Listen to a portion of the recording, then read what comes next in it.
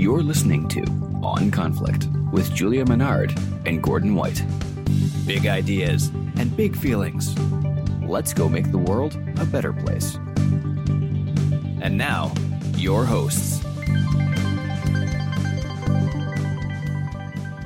Welcome to On Conflict Podcast, Riffcast. I'm Gordon White. And I'm Julia Menard. And we today are delighted to riff on the interview that we have done with Caroline Casey.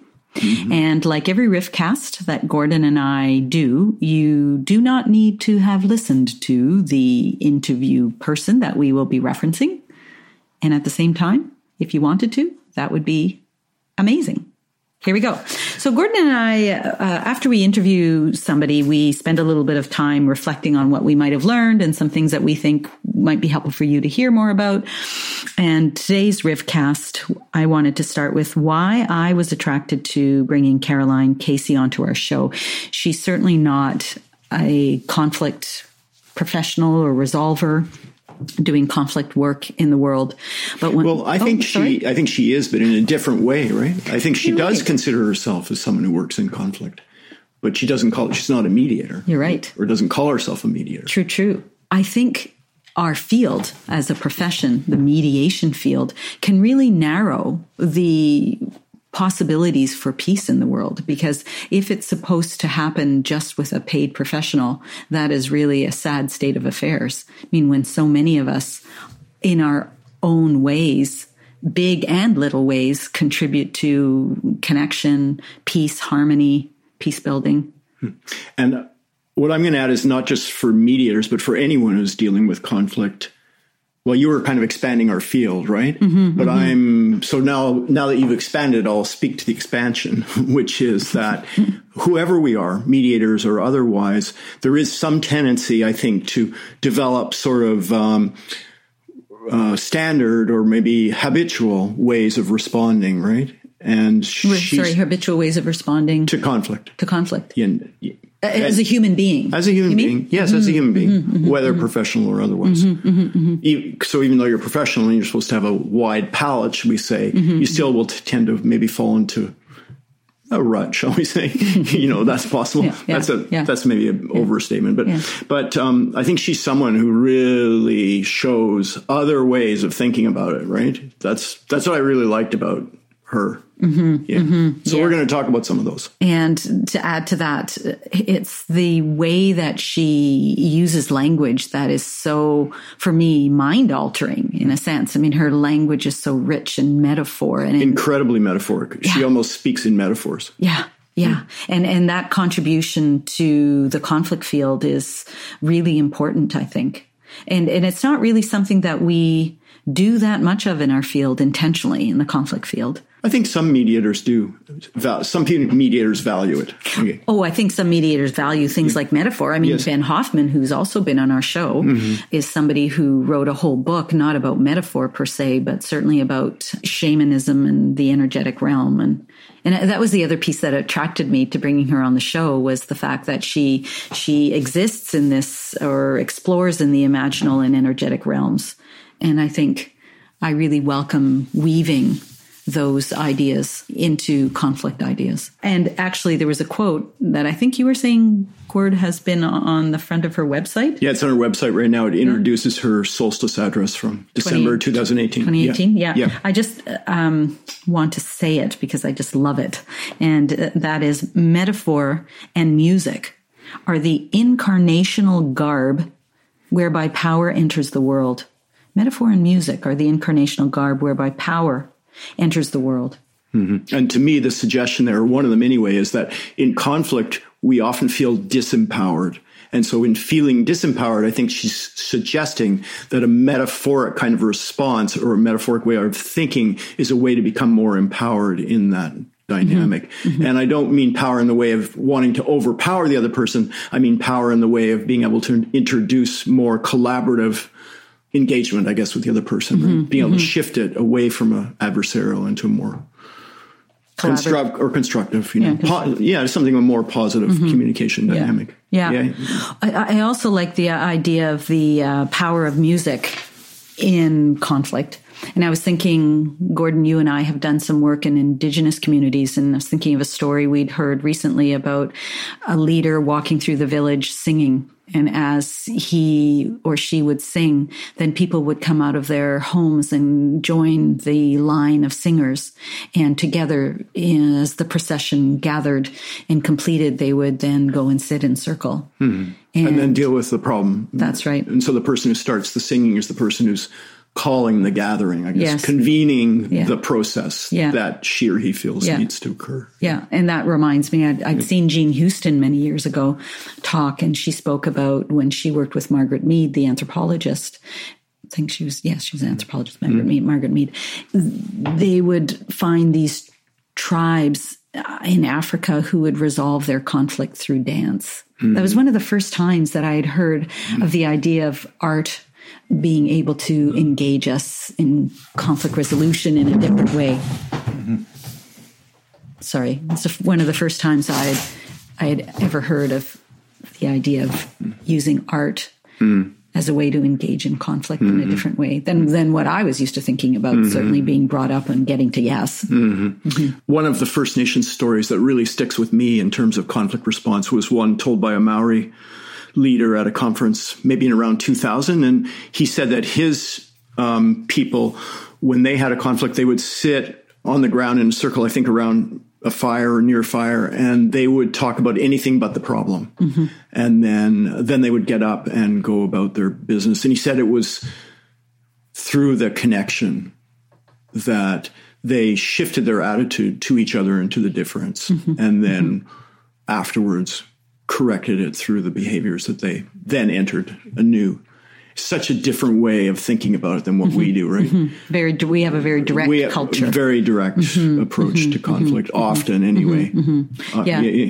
Consistent with a low context culture. Yeah.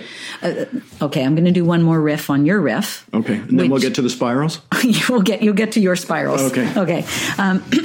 Judge Barry Stewart. Yeah. Have you done any training with Barry Stewart? I've been at places where he's talked, and I've talked to him. And cool. Yeah. For those of you who don't know who Barry Stewart is, he was a Yukon judge and the first person to introduce restorative justice practices.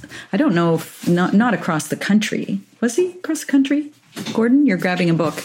I am. Ooh. Yeah, well, he was... good book. One of the places that circles emerged in Western culture was in the Yukon, around him. So first started using it in sentencing circles in First Nations communities, and then spread the use of it, he and some others. Well, I'll just tell, you can mention that book in a sec, but I just want to tell the story I heard Barry tell when I was sitting in circle with him one time. Wow, Gordon's pulling out these fascinating books. I'm getting slightly distracted. Okay, focus. One story Barry told is when he was a young man, probably young lawyer, he had been in New Guinea and noticed the community had a conflict, and they got together similarly for days on end. But it was really, there was no discussion, no direct discussion about the conflict. There were discussions about, do you remember when my auntie helped your grandmother? It was kind of like reconnecting connections. And then it did come up, what the conflict was, the community conflict, but it was only near the end, maybe the last, I don't know how much time, but just speaking again about, in a way, we're segueing into spirals because the conversations go like spirals. They're not direct. And that actually speaks to circle methods of facilitating, right? That a lot of times you may not get to the issue until you've used up kind of a third or half the time that you're actually going to be together, right? Because the getting started, getting acquainted, building process, starting to connect in a different way, maybe building the values for that conversation takes a lot of time. That's what enables people to resolve the difficult things, right? In that approach, for sure. Well, and what I was going to add to that is it's almost like we need methodologies or technologies to connect. Once we can connect, we can resolve. Like the problem solving is mechanical, maybe left brain versus right brain. But it just seems that what I've seen as a mediator, it's when the people's hearts are reconnected or connected that problem solving is not a big deal. It just reminds me of an experience we had yesterday. You and I. You and I. That's right. The First Nations community we were in, right? Yes. Do you remember that we had decisions to make, and most of those decisions were literally made in the last 5 minutes after a 3.5 hour conversation? Well, if we add the first conversation and the second, that even added up to more time than that. Was it? Yeah. Yeah. It's amazing. Yeah. 1, 2, 3, 4. Yeah, it was almost 5 hours. Yeah. Yeah. There you go. And it was highly productive, incredibly rich. Yeah. Did you want to mention your books before we shift to Spirals? I did. Just because you mentioned Barry Stewart, I just wanted to say that he was the co-author of one of the best books on peacemaking circles, in case you're interested. Kay Pranis, Barry Stewart, and Mark Wedge wrote Peacemaking Circles from Crime to Community. And would you mind just also mentioning the other book? And the reason I want you to mention to listeners is because somebody I admire a lot, Sally Campbell, is kind of one of the grandmothers of mediation in British Columbia. She loves this guy, and she's talked about him before. And so when you pulled the book, I was curious myself. So it's called Returning to the Teachings by Rupert Ross. He also was a judge, but in Ontario, who worked in the northern communities. And why did you pull it? What made you pull that one? I pulled it by mistake. I was looking for the same colors. Oops, pulled it by mistake. Yeah. Oh, I'm fascinated. I want to look at that one too. Okay. All right, Spirals? Spirals, sir. Okay. Carolyn said many, many things, and much of it, well, actually, as we say, almost all of it metaphorical, or a large amount of it metaphorical. But one of the metaphors that really stands out to me is the notion of spiral and spiraling out of conflict, because metaphorically to me, it means, first of all, that there's movement, but that movement is of a particular character. It's tangential to the way we might normally move, because when we get into differences with someone and it becomes activated, we tend to respond in a fairly direct way to the energy that's coming at us. And what she's suggesting, another way to work with this is go sideways to it, go at a tangent. And this tangential movement, though, is still highly assertive. So it's not at all passive. It's just moving in a different direction relative to the conflict. And I thought of 4 different kinds of examples that I think I might have picked up in the course of the call. And I'll just list them, and then we'll kind of go through them. In our interview? Yeah, in our interview. Yeah. So one is an unexpected truth. Another is mockery. A third is, in a way, thinking ahead of how the other person is going to respond to you. And the fourth would be describing what's happening on another level, another energetic level. Do you want to speak about those things? Yeah, sure. Okay. So the first one, the unexpected truth. The example she gave was being at a conference with it was kind of economics conference, I think, or related to, I think so. And there were people approaching her who she knew had a very different political view than her. And she knew that if she said, I'm a feminist, environmentalist, et cetera, that they would have a reaction to her, right? But she said something was completely truthful instead, which was, I'm a what? Mythological astrologer speaking for the trickster in all of us, or something like that, here to report for my radio show, the something, Coyote right? News. Coyote News or something like that, right? Yeah. Said, oh, that's interesting, right? And then they had quite a good conversation. Yeah. So that you're saying that's an example of spiraling out of conflict, in particular using unexpected truths as a way to work with conflict, but shift it, change it. Right. Yeah? Yeah. Unexpected truths. Cool. Yeah. Okay, and? Second one would be mockery. Mockery. Okay. And the example she gave there was the protest that everyone knew was going to happen. And so the police were already, apparently, about 100 of them. Quite a few of them were on bicycles, I guess. And this person that she sort of has an affinity with as a trickster, he had a megaphone, I guess, and he was in the protester group. And so when the police started to move towards them, he got on the megaphone and he said, everyone, make sure you do it just as we rehearsed it. Which caused great confusion. Yeah. So some confusion. And a type of mockery, I suppose. Yeah, that's right. And then and then he'd say, hey, you on the bicycle on the right there, you're coming ahead of the pack. We didn't rehearse it that way. Yeah. You're calling this mockery as I'm reflecting on it. I think it's almost like a lightheartedness because of the third example. Remember that she gave as well, where this trickster fellow had encouraged the protesters to shout out raises for the cops or whatever, right? That's right. Yeah. Raise for the police. Something like that. Yeah. Raise for the police. Yeah. So, I mean, I guess mockery to me seems more hurtful somehow, but I don't think that that's what she meant, right? Yeah. It's like playful. Well, I guess I'm definitely not the authority on mockery, but I do relate it to the writer Robert Lifton, who talked about using mockery to deal constructively with really serious human interaction problems, you know, so. Mockery. Yeah. I don't know, mockery seems mean to me. Does it? Well. I don't know. You have a different context for it, having read the Robert Lifton work. Maybe. Is that right? Yeah, maybe. Do you want to add anything to the definition of mockery? No, because I can't define it. I think. Sorry. Is that mocking me? No. Okay. But yeah, there is something lighter about mockery. For sure. Yeah. Making light of. Yeah. Yeah. So you noticed some. Well, I think there is. We may disagree. I know. I'm deciding to avoid. Okay. Yeah. Because I'm really interested in these different categories you noticed about how to spiral out of conflict. Perhaps we could try one of them now. Being ahead of another person. What's being ahead was? Well, these are the words I came up with to describe it. But it's a sideways response. And it's one where you kind of know, you can predict where the conversation's probably going to go, right? Mm-hmm. So the person might say something that they expect to be inflammatory to you. Mm-hmm. And so rather than respond even empathetically, which would be kind of like a direct response, but it would be a non-defensive one, right? But her sideways response, what I call sideways or spiraling out of conflict, is to say something like, the dragon left a couple of hours ago.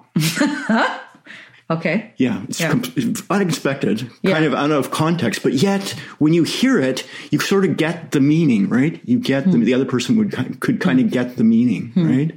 Which is, I'm not going to respond in that way. I think at some point she talked about having a list of potential ways that you could respond like that, hey? She might have, yeah. Yeah. So being ahead of another person is how you're calling that. That's what I'm calling it, yeah. Being ahead so that you can make that sideways. I'm calling it a sideways response. That wasn't her. Okay? Yeah. I know. I'm loving this. Yeah. Cool. Okay, and? What else did you have? And then another one, which is in a way maybe slightly more mundane and less developed in my thinking, which is just describing it on another level, you know. Mm-hmm. And she uses animal metaphors a lot, right? Mm-hmm. So it might be something like, "Oh, the tiger and the leopard gaze at each other warily." Right? Something like that. Yes. So you're just sort of describing. Yeah. But we teach people to describe what's happening. Yeah. As a way. Fact-based, right? Yeah. But this is imaginative, metaphorical description on another level. Mm-hmm. Yeah. Mm-hmm. You thinking of using some of these in your mediation practice? I don't know. I come across so many things that I think, that would be great to use. I don't know if I will, but okay. Well, I'll build on that idea of the spiraling out of conflict that caught your imagination. Yes. It caught mine as well. I heard Caroline talk quite a bit about Aikido, and she mentioned that she carries around the art of peace with her. Yeah? That's right. Did she say that in the interview? Yeah, she held it up, actually. Oh, okay. Yeah. I mean, I saw it, but I just can't remember if it was during the interview or not, but that she carries it around with her when she travels. Yeah. That was neat. And what kept coming to me was a book that I had read in the 1990s by a man named Thomas Crum. He wrote a book called The Magic of Conflict, and it was popular amongst conflict type people in the 90s. And this fellow, Thomas Crum's claim to fame was he was John Denver's bodyguard. Mm-hmm. Yeah. And he wrote this book, The Magic of Conflict. And it was the first time that, coming out of having, I mentioned getting to yes today already, but coming out of a particular way, a kind of almost left brain way of doing conflict, to read The Magic of Conflict. And this Thomas Crum was an Aikido master. So he would talk about coming at conflict, maybe not in a spiral way, but that when the energy would come at you, how you could take it and kind of move it around. And I'm moving my hands in a circular manner right now and move the energy back, not in a way that was pushing, but if anybody's ever seen Aikido or experience with Aikido, there is that kind of circular experience happening between people. And so there was one story in particular from the book that, Gordon, I was mentioning to you off air, and you remember remember hearing it as well. The first time I heard it was in this book, but a story about a drunk in the Japanese trains. And this drunk was accelerating he was getting more and more angry. And he was a huge man, apparently, right? That's right. So even a little bit of lack of control is frightening for people around him, right? Yes. Yeah. And Thomas Crum, as an Aikido master, was starting to think, okay, I'm going to have to intervene here. What am I going to do? Whipping himself up. And then this little old Japanese man who had his little old Japanese wife beside him, distracted, kind of like, something that we've heard Caroline talk about too, right? Like kind of distract. Hey, over here. Yeah. And the drunk comes over and he's like, what do you want? And the little old Japanese man says, oh, sake. What kind of sake are you drinking? And eventually start to fall into a conversation, and he invites the drunk to sit beside the little old man. And eventually the story ends where this drunk has his head in the lap of the old Japanese man, and he's crying because his wife left him or died, or there's some heartbreaking story of pain that this man was actually going through. And that story was just so, I'll use the word medicine for me, but it was just like, oh, there's beauty in people's pain, and there's always a story, of suffering. To me, that's actually another example of the spiraling out, right? Because it was a sideways question, if you like, right? I didn't have a question in my list, but a sideways question. Because I think, as I heard the story, it was, what have you been drinking? Right. What have you been drinking? What have you been drinking? Yeah. Sake. Oh, my wife and I drank sake. Right. Yes. Yeah. And it wasn't like, what have you been drinking? No. It was like, oh, what have you been drinking? Yeah, that's right. What have you been enjoying? Yeah, exactly. And there's just that level of pleasure. Yeah. Right? Just pleasure can be so disarming. Yeah. Okay, cool. So that was spiral, energy. We're looking at our list here of things we want to talk about. Yeah. Tyrants? Sure. Talk about that? Yeah. Okay. It's a quote. I actually think this might have been her quoting someone else, and I apologize if that's the case and I don't have the person. But the quote is, tyrants don't care if they're hated as long as the people hate each other. Someone who's wanting to control a group benefits from conflict within that group, I guess, is the sort of lesson to me, or the sort of basic understanding of what that's about. Kind of creepily Machiavellian, actually. And it connects to another quote, actually, from one of the talks that I think you and I watched a couple of addresses before meeting with Caroline Hay. But don't be conned into polarity. If you want for people to get nothing done, convince them that they are in conflict or in polarity. Yeah, and polarity would be the opposite of spiral, right? Yes, yeah. It's oppositional dynamics of me against you, and you and the enemy. You are the enemy. Yeah. And I don't want to really confess this over the air, but lately I've been noticing a pattern when I'm upset about something. And, it might not last very long. It could be a minute or two. But I do notice I go to the place of separating myself from the other, and the other's wrong. The other's bad. Somehow the other is an enemy of a sort. And I'll notice it dissipate and then completely disappear when we reconnect in love or, whatever it is. But there's a tendency, we have a reptilian brain, that it's easy to, I don't want to say manipulate, but to get us into a place of, you're wrong, you're bad, you're different than me. And when we're in that place, we're pretty closed down. We're not working together. So I could see that would be something that could move masses. Was there anything more you wanted to say about it? You brought it up. No, I don't. Yeah, I'm sure there's lots to say about it, but I just don't happen to have it in my mind right now. It just caught you. It caught me in power. That was a powerful quote. Powerful quote. Yeah. Okay. Do you want to mention this quote too? Yeah, this one certainly relates to my worldview, but it's expressed differently, a little bit differently. The oppressor seeks the medicine of the oppressed.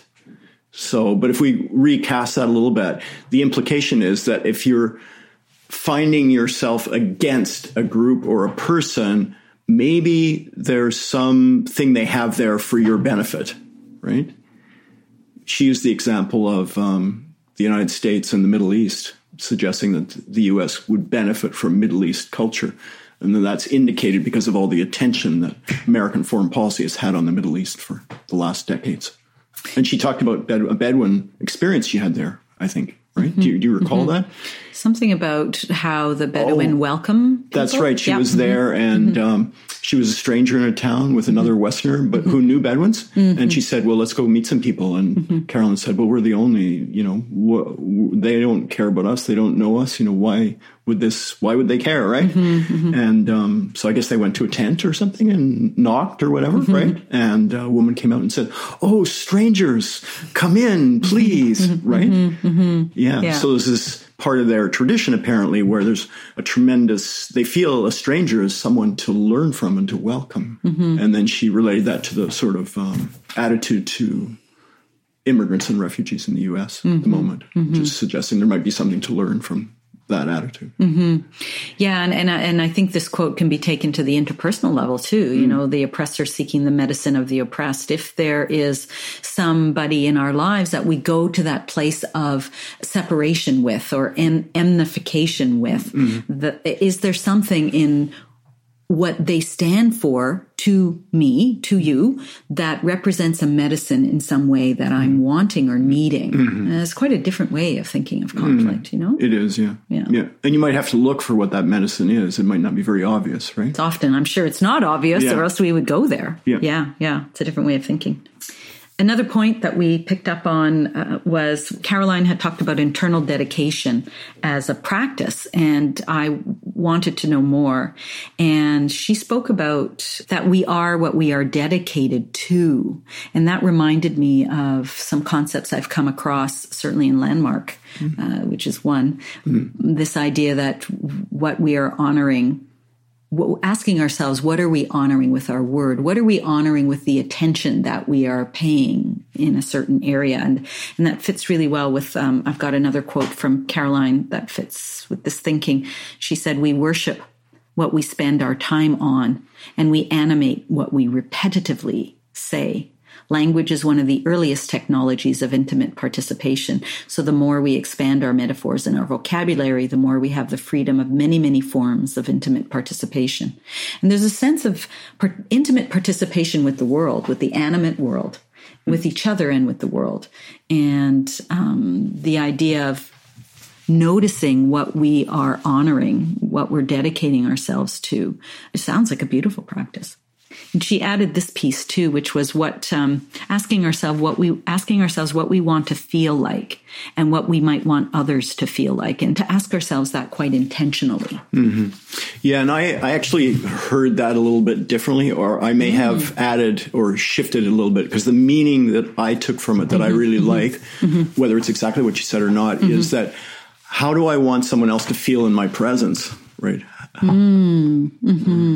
Yeah. Do you think about that? How you want other people to feel when they're in your presence? I don't think so. I just think about trying to have a good effect, or trying to feel like I'm honoring myself or being true to myself. But I don't think I really put myself in someone else's shoes very often and think, what's it like to be around me right now? Yeah. You know what I mean? Yeah. I mean, really consciously in a thorough way. Yeah. I don't think I do. Yeah. How about right this minute? No. No? I'm thinking about, how can we make this a useful interview for the people who are listening? So I'm not really, you are thinking actually about listeners then, though. Yeah, I'm thinking about listeners. That's right. But I'm not thinking about what it's like for you to be with me. No, I would imagine it could apply to listeners though. Like, you're thinking about what it might be like for whoever is listening right in this moment? Yes. How much are you thinking about that? I don't know. I think it's just sort of there in the background. Is it? I think so. Yeah. You're a better person than I am. I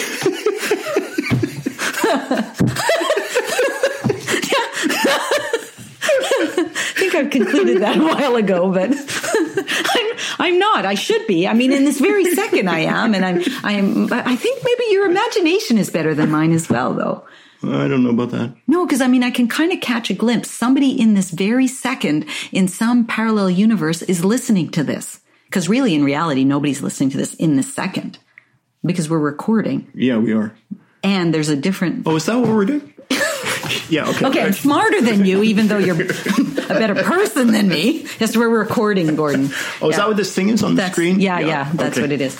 Anyway, I know we're kind of got a little bit esoteric there. And I think just cycling it back, though, to think about what we might want others to feel. Mm-hmm. Okay, in this moment, let's play. So what would you want this person who's listening in this second, tomorrow, next week, what do you want them to feel in this moment?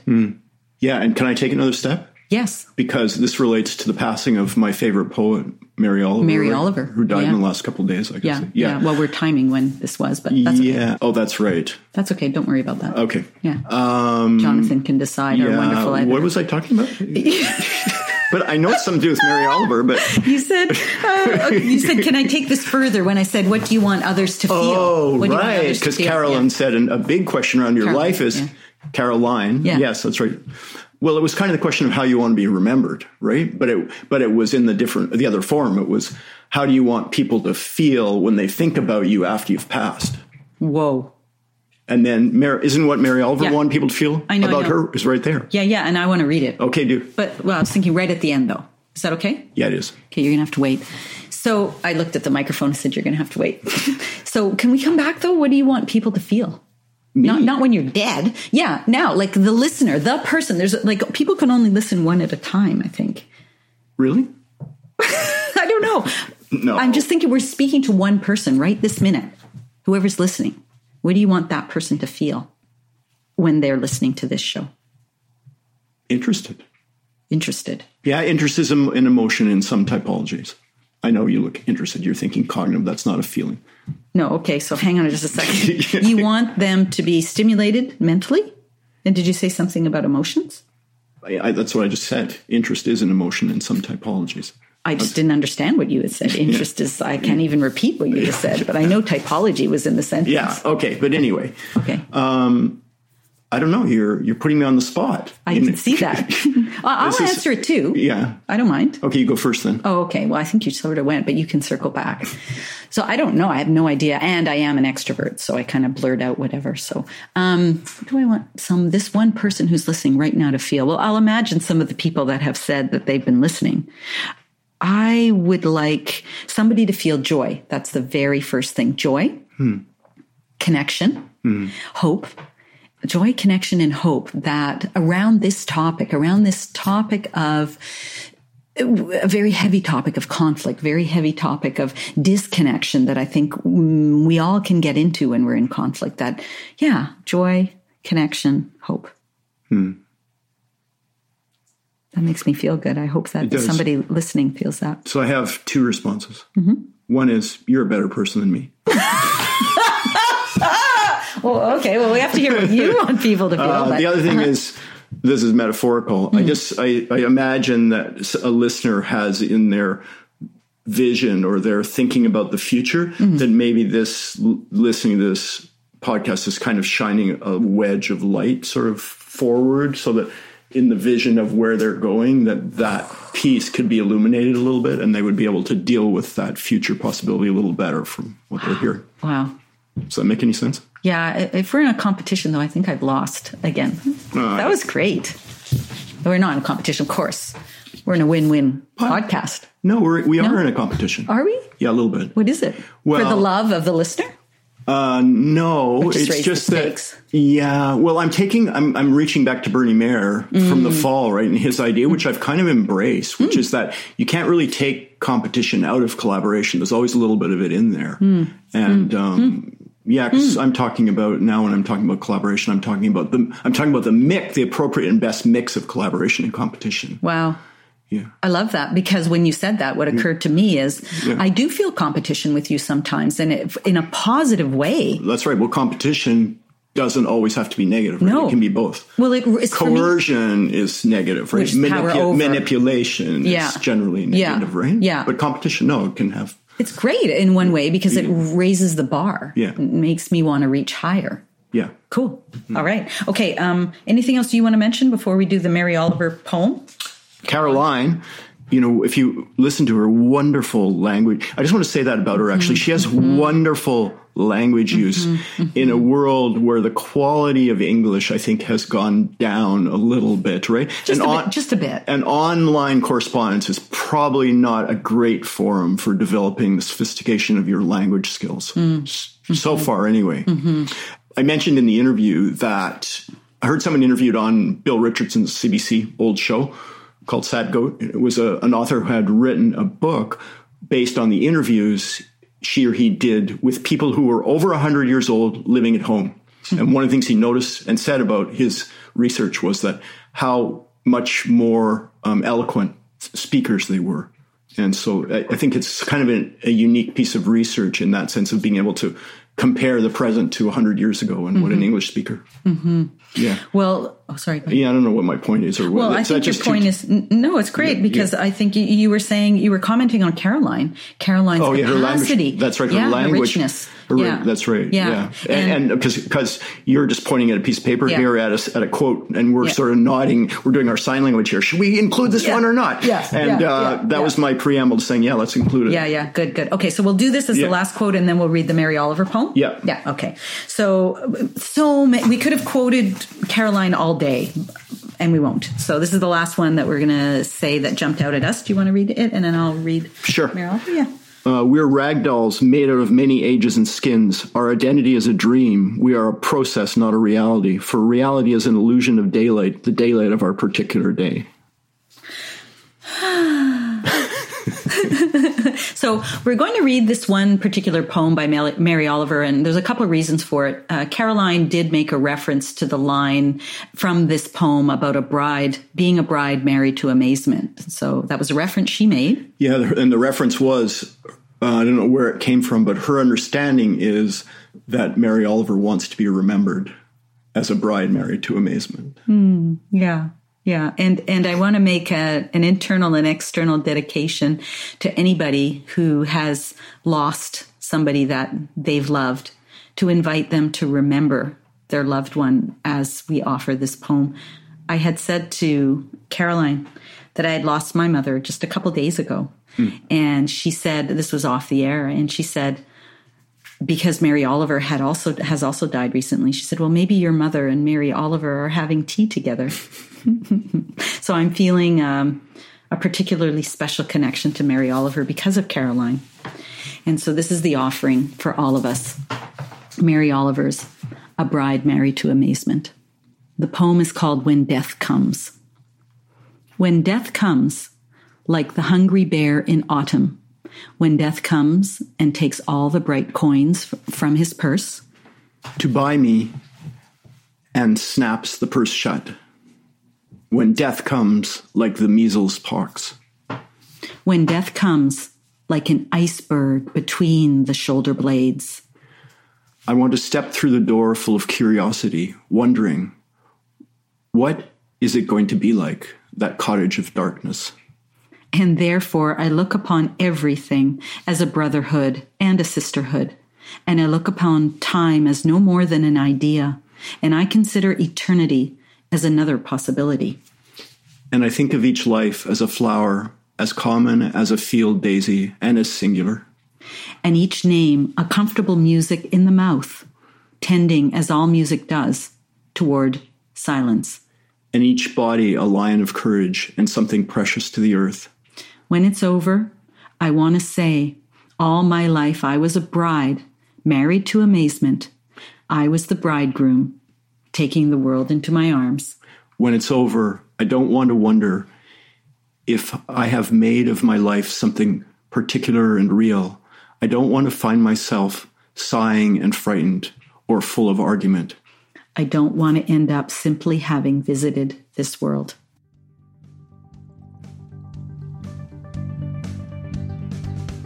If you loved this episode of On Conflict, then help us out by subscribing and leaving a review on iTunes. And you can spread these big ideas too by sharing on Instagram, Twitter, Facebook, wherever you show up online. Want to know more about us? Check out our website, onconflictpodcast.com. Thank you so much for listening. Now, go make the world a better place.